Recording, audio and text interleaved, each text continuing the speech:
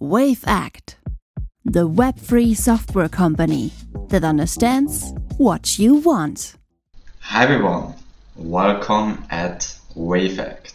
Today with a true legend, Oliver Scherenberg. You may know him. He's the founder and IP licensing counsel at his own company, Scherenberg Legal and Licensing.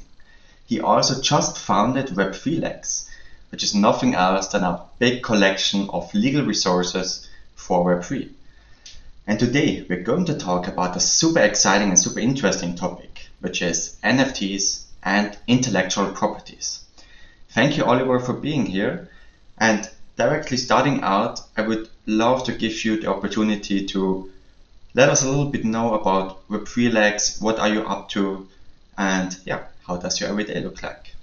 Absolutely. Yeah. Thank you very much for having me, Kevin. It's a real pleasure. And being introduced as a legend certainly does not do me justice. I'm absolutely, you're exaggerating. No, but in any event, thank you for having me. And I'm happy to tell you a little bit about Web3lex today, our online knowledge base for the Web3 community that we build, which addresses indeed legal questions.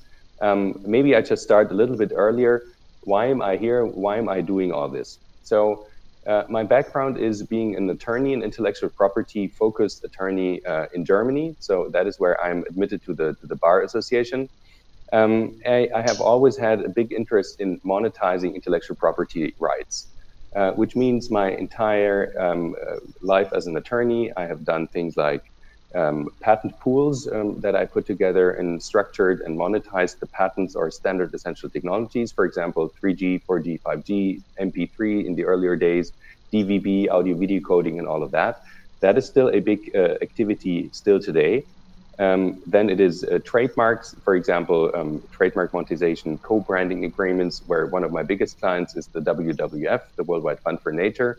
So whenever they have an arrangement with a big company that they want to have their brand and the Panda logo on their product, that would be an arrangement that I would structure, that I would draft as well.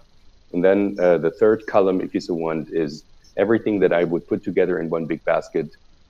Copyright, name right, image rights. So if you have brand endorsement agreements, if you have testimonial agreements, influencer agreements, but also if you have an author that is doing things like writing books and so on and so forth. So this last part made me access the Web3 space as well, which means that clients started approaching me because their brand should be used in some sort of metaverse application.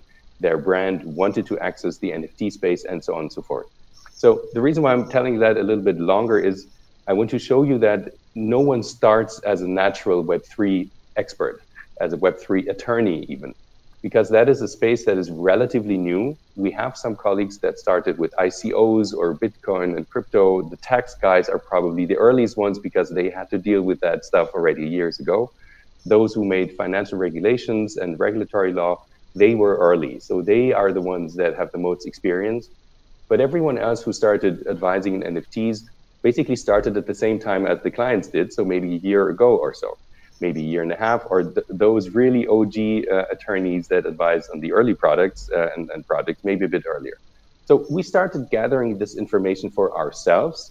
And since we thought it is a useful resource to have a couple of questions and answers for that, also in fields of activities that we do not advise on, we thought it might be useful also for the community to publish this repository and this knowledge, and creating a knowledge database, a knowledge base where we can share this information. So that really has been the first idea, knowing things that you didn't know before, asking people who know it, asking international folks who know it, and that is one of the key figures of this tool.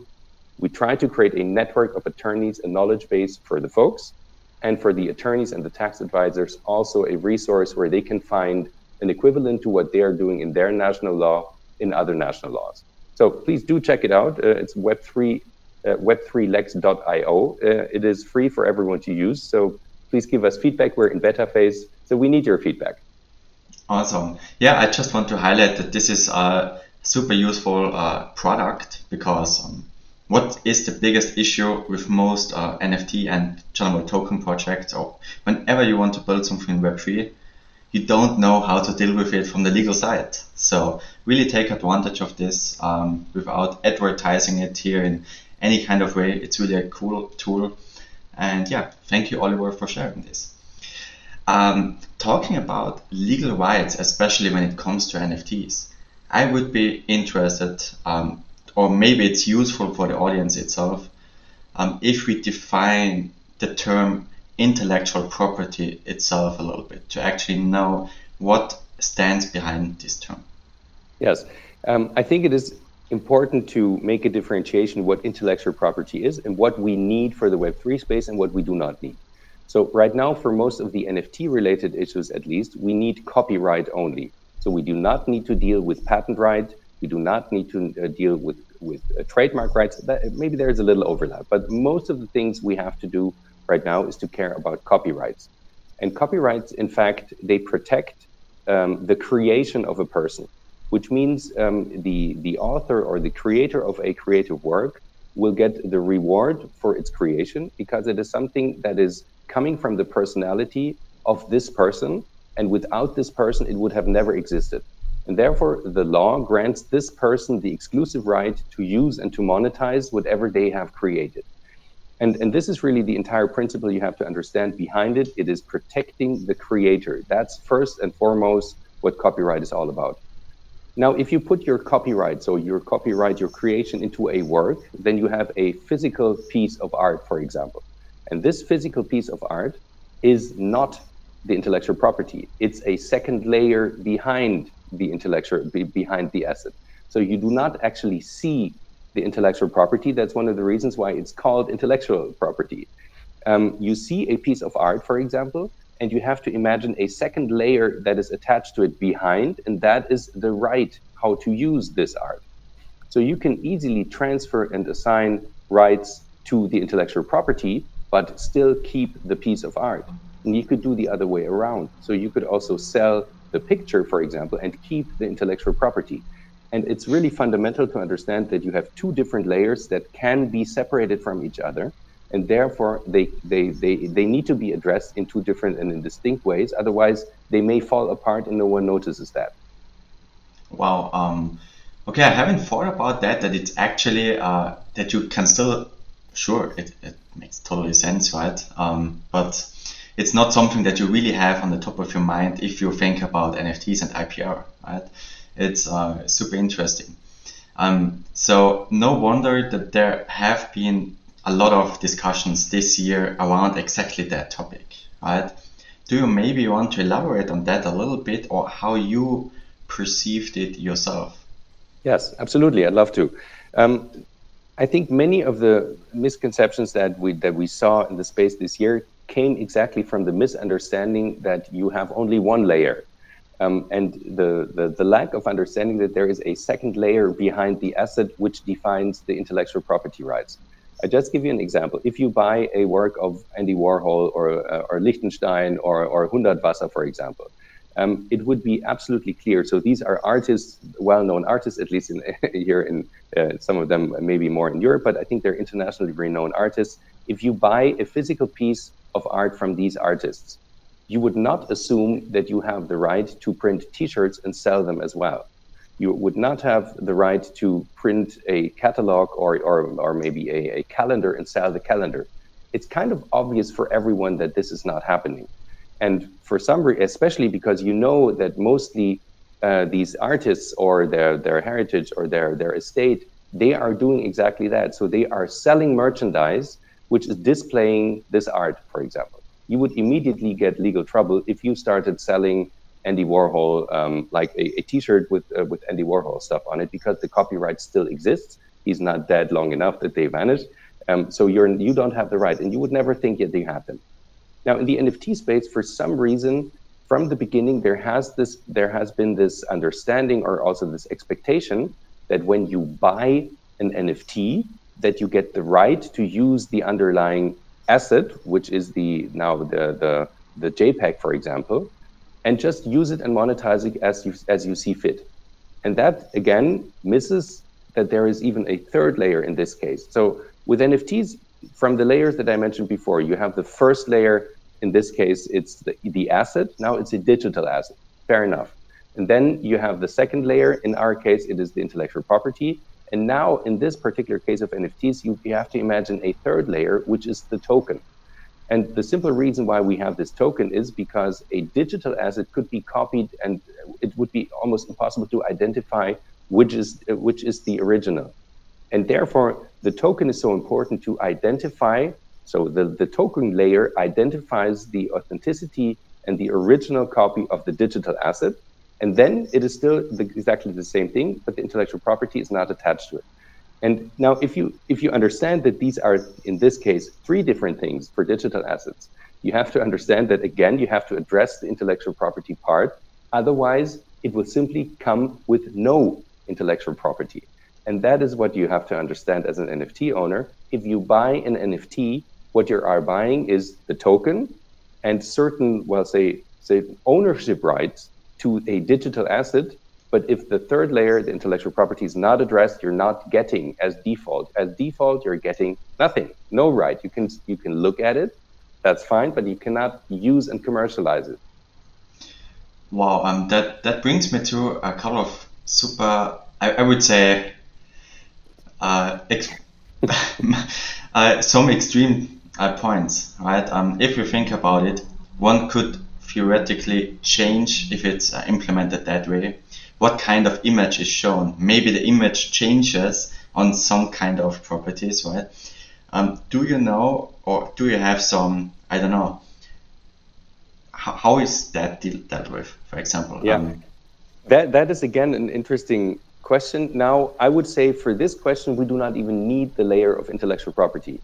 Because if you are changing, for example, because the smart contract leads to a website and the website simply, the picture is replaced. So what does that mean? Does that mean that the token referring to the asset now identifies a different asset? So this is the asset that you own now. Or does it mean that the contractual obligation of the NFT project owner to link your token to one particular image is now basically in a breach? So they are in a breach of contract because they're changing a picture. You say, I never wanted to own this picture. You told me that when I own the token, that this token refers in an immutable way to one picture, and now you're changing the picture, so that's not what I want to own. I would say that has not necessarily to do with intellectual property, but with contractual law. I didn't buy that, right? So you cannot replace the car that I purchased and come to my house and just put another car there next day. But it's still the asset that I wanted, and it's not anymore connected to the token. It raises a very interesting, different question. How is it possible that you exchange the token, not the token, but that you exchange the underlying asset that is referred to by the token, and it should certainly not be possible. Now, we all know, and you know better than I do, that most of the assets are not on chain. So they are simply on one type of a web page, so they could indeed be replaced. That has all sorts of super interesting consequences, and it may even be super beneficial for the project owner that he can, for example, if there has been a fraud or a theft or something like that. The board, allow me to elaborate a little bit on that, because it's a super interesting topic, I think. Now, in case the Bored Ape smart contract, as far as I know, even has the possibility for the project owner to add further assets to the collection, which is a bit weird, but it's at least useful in this particular case. Just imagine someone steals a Bored Ape, a particular ape, and this particular ape now has the reference website address, for example, in this particular token. That could be replaced by the project owner to display some sort of a dump or whatever, just to show it like some piece of shit or something like that, just to show that this token is actually considered invalid and not part of the collection anymore. And the project owner defines itself, if I replace this picture, I make it worthless. Then again, they issue a new token, giving that to the original owner who was who got the asset stolen. Reissue a token identifying that with a link to the stolen asset, so to say, and by that, in fact, replacing the original one by the original two, and the one who stole the original asset has something worthless in its wallet now. But it's super complicated and completely different ballgame. I just wanted to follow up with that example because I know you had a very interesting chat with Keir Finlow Bates as well, and I know that he made exactly that example, and that is one of the best things where you can see that the law and also what you can do in contract are super smartly combined if you know what you're doing. Yeah. Oh, wow. Crazy. Yeah, definitely. When we think about that single aspect, I know that basically when we think, for example, about what you just said, by law, in general, everyone is non-guilty, right? So when I think about it from a non-legal perspective, from a legal perspective, with my low know-how about it, usually the project owners are not allowed to determine if someone actually stole something, right? And are actually doing breaking the contract themselves, right? If Yes. they just assume that. No, absolutely. And the example that I gave is really just the extreme case that only displays that if your smart contract allows you to add things to the collection, that this could be a consequence that you could actually do something like that. I would assume, and I know that there have been many cases that apes have been stolen. I think the project owners would be ill-advised to actually do that unless there is a really, really safe reason and case where this has happened in a way where fraud was involved or theft or something like that. Because otherwise, exactly as you say, they may be in a very dangerous spot that people request things like that from them and may be like causing the next fraud. And they should not, let's say a project owner, I think, first of all, should not have the right to add things to the collection. So that's a backdoor that Yuga left themselves that I don't think is super cool, to be honest. That's the first thing. And the second thing, if they have the backdoor, they shouldn't use it. So absolutely, I'm with you. I just wanted to give you that example to showcase that if you have a backdoor like that in a smart contract, if you can add things to a collection, and if you have a link to a token that you can change, that this is a consequence you could do. I would not advise any project owner to actually do it. Just stay out of the dispute of third parties. Okay, that's interesting now. So what would you think, for example, if one has a collection where you actually can't remove the item from any holder, right? So that aspect is gone basically, but you could add some new items which are indeed unique, right? Would that still be something that you think shouldn't be done because it's diluting? Exactly. I think that's more again a question of the contractual law. So which expectation do you have as an owner? Just imagine you mint a one out of one, so an original copy. There is only one, and you pay tons of money to have exactly this piece. And the project owner says this is an original, it will always stay an original, and that's where the value comes from. And maybe a day later, they issue a collection with 10,000 of the same token. That already could be, at least I did not have that expectation as the buyer of the original piece. At the same time, if you do not get intellectual property rights, and here where we're back on the intellectual property part, the owner of that original piece only bought the asset, but the project owner, so the one who sold that digital asset, still has the intellectual property rights. So they can, without any problem, issue a collection the next day. Now, that's a different thing if you have a collection of 10,000 pieces that are different. So 10,000 individual pieces. And you know that there is a collection of 10,000 and it is closed. You would not assume that this collection can be extended to 20,000 the next day, because obviously the market price would plummet if you have a collection that is scarce, if you have individual rarity traits, for example, and the rarity traits and the scarcity of that project simply change overnight, then the individual assets price will certainly go down. So I think the value of NFT collections very often comes from the fact that they are scarce, that there is a limited edition, and that you cannot extend that. From a contractual point of view here, I would say as a buyer of the NFT, I have the expectation that the collection stays the way it is. Otherwise, as you said, it will be diluted, my value will be diluted, and the collection's price will simply go down. Okay, that's super interesting.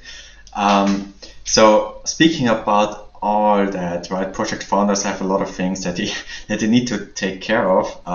Obviously, how can holders themselves somehow protect against these things besides doing proper research? Other things. I think indeed the most important thing is to look what you are buying, to really check beforehand, do your research and read the project terms, read the descriptions of the project by the project owner, maybe even read interviews that have been given by the project owners before the launch. So what are their objectives? What are their goals? What do they think that they provide to the community? I give you one example. When we saw the Moonbirds, for example, this relatively famous NFT collection, when we saw the Moonbirds pre-launch, there was a communication on the website of the Moonbirds that said, you will get the entire IP, the intellectual property right of the NFT will be yours, which means we as the project, we completely abandon our rights. We give them, or not abandon, but we will transfer and assign them to the owner of the NFT, which means they can do whatever they want with that NFT. We hold back no rights. We cannot do other collections. We cannot influence what rights they will have in the future. That was the communication on the website. The terms and conditions, however, which define in the core of the contractual relation between the seller, now in this case, the project owner, and the first buyer who minted that collection, they said that you will get the commercial use rights, not even exclusive commercial use rights, but you will get commercial use rights if you buy an NFT. And then a couple of weeks later, so maybe now in this case, the NFT buyer thought, okay, I have the communication. They wanted to give us the entire IP.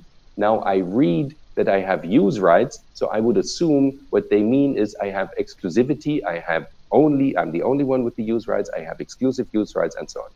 A couple of weeks in, however, the project owners, they made a decision to abandon the entire intellectual property rights for the entire collection by declaring that all the collection is put under Creative Commons Zero license. Creative Commons Zero is it's a standard, so to say, which defines that the owner of the IP completely abandons the IP by offering a free license for everyone who wants to use it, which means everyone can use it without having to ask the owner of the NFT, without having to ask the owner of the collection, and all of a sudden you find yourself in a very strange spot if you bought that NFT, assuming that you have the IP, so no one else can make a decision whether IP should be abandoned or not, or at least you thought you have the exclusive right to use it, and now all of a sudden everyone else can use it. And I know of people who were in advanced discussions for monetization, which means they wanted to create collections of T-shirts, of whatever. They had people who wanted to take a license to use the Moonbird. And all of a sudden, all this becomes worthless completely, because no one needs to take a license and pay the owner of the NFT if they can use the image themselves, right? So the people who had the NFT really are kind of screwed, because they bought into something expecting they have the full rights or at least some rights. And now they find themselves in the position everyone else has the same rights and they cannot, at least not monetize that asset anymore. And coming back to your original question, sorry for a little detour now, but you say do your own research means, yes, absolutely. They did their research. What they end up now is in a situation where everyone else can use it. And if they can not rely on the statements on the website and what is said in the terms and conditions, they may find themselves in a disappointment now. And now comes the lawyer again and says, well, what exactly did you read? Because the terms and conditions, they say you have a non-exclusive right. You still have that non-exclusive right. The fact that you have a non-exclusive right simply says everyone else or further licenses can be granted. Your terms and conditions define that only these terms and conditions are relevant, so whatever was said before or after does not matter. So what is said on the website may create some sort of expectation, but the terms and conditions are what counts. So you got exactly what you wanted. You have a non-exclusive license. You still have it. If you have financial expectations attached to your NFT, we excluded liability for that. So I'm afraid if you think you're screwed, but you're not. That is what could happen as well. So that was just an example. Sorry for taking a little bit more time of explaining that. No, was super interesting. I would have some questions regarding that, but I don't want to make the episode too long. I think one thing that would be relevant around IPR in general is law itself is super regional, right? And it differs from state to state. And I would be curious, how is it regarding IPR rights themselves, right? Are there some major differences when project owners are in the US, in Germany, whatsoever? What should one be aware of? Yes, indeed, there is no Lex Metaverse or no Web3 Lex law, so to say, that counts for all jurisdictions at the same time. And until we have something like that, and it may be very useful to think about a solution where we have a standard or we have some sort of a borderless law that would work for every case in the metaverse or in Web3 applications. Until today, we do not have that, which means national laws will apply. National laws define how cases are treated. And indeed, if the national law in the US, for example, defines something completely differently than it does that in Germany or in France, for example, then that can be a conflict, and that is an issue. So typically, if you have a situation where you do not know which law applies, you either need to find an attachment point, which means, for example, buyer and seller are both in the US, so you probably use US law. Or the project is in the US and therefore defines the terms and conditions. So there is a certain expectation that you may apply US law. At the same time, if you are a buyer on the secondary market and the seller is also on the outside of the US, for example, completely different laws may apply. And until we have a unified and codified, standardized whatever law for the entire world or virtual world, we will need to accept that there are differences, and indeed there are differences. Again, an example: if you have a US case where you define, I will transfer the entire intellectual property right with the NFT, for example, then that is something you can decide in the US. You can define that you completely transfer the entire copyright.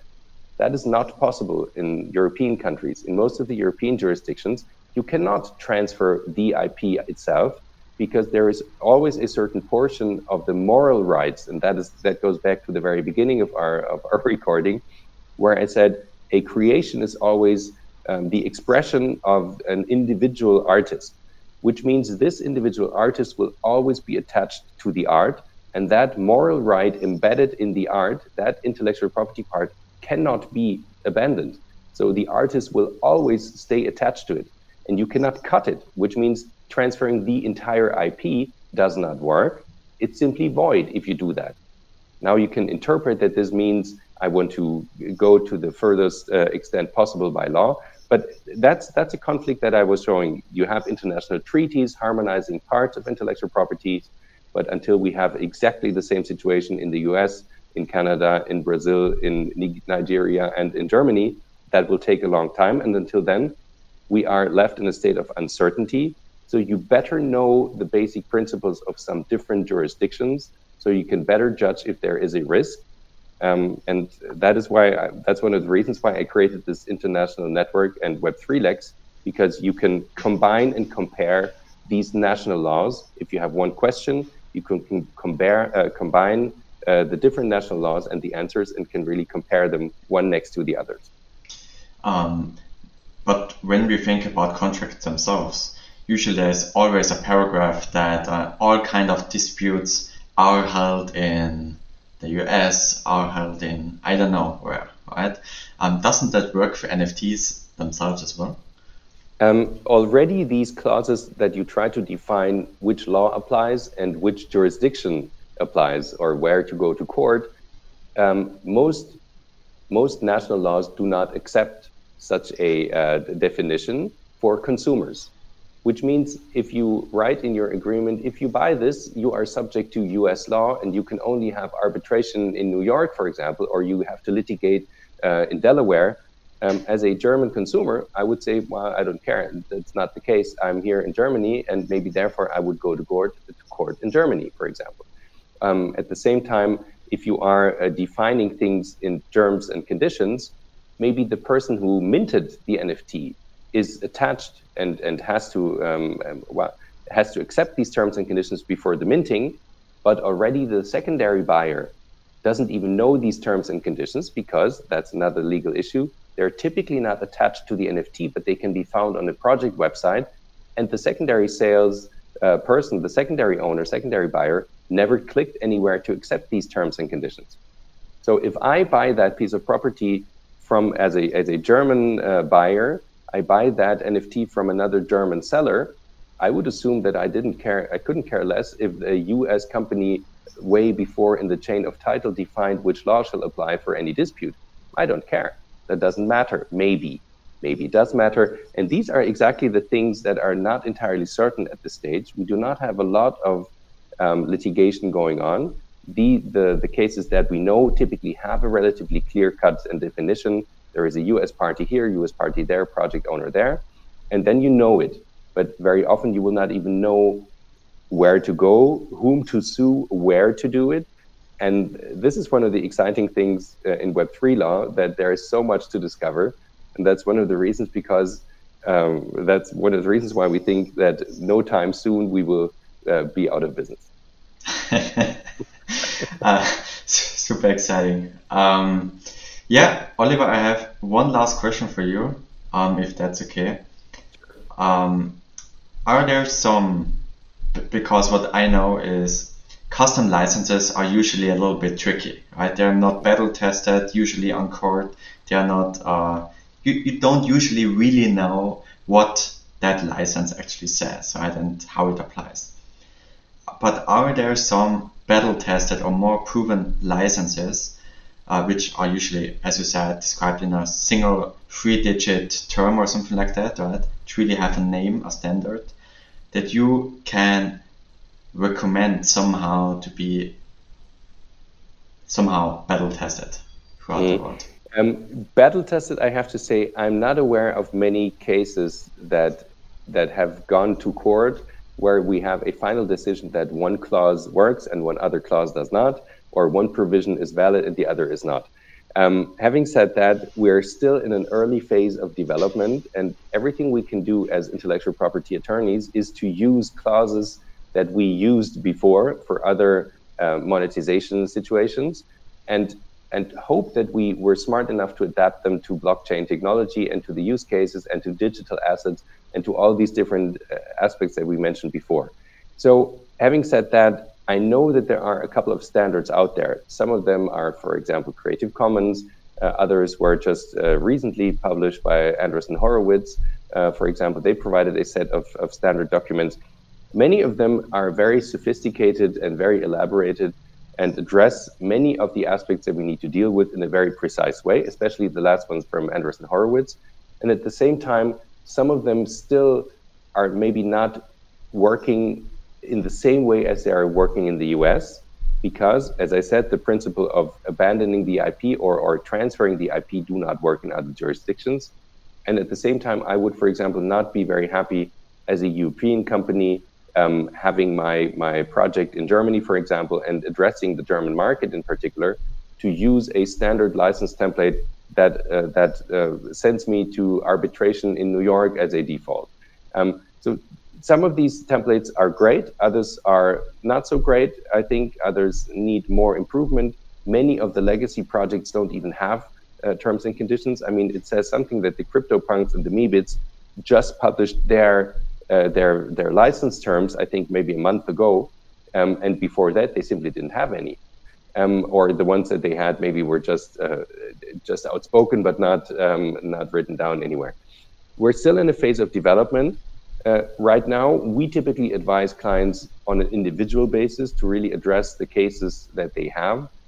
One project is not like the other, so you may have some standards you can refer to, but at the current stage, we're more into individual consulting more than using standard templates. I think the bigger problem is that they're not visible, that it is not easy to detect the terms and conditions, They're not displayed on OpenSea, for example, right now. We're missing a button where it says use rights or commercialization rights. These rights typically can only be found on the project website. So you have to Google it. You risk ending up on a scam page. You risk ending up on an old page.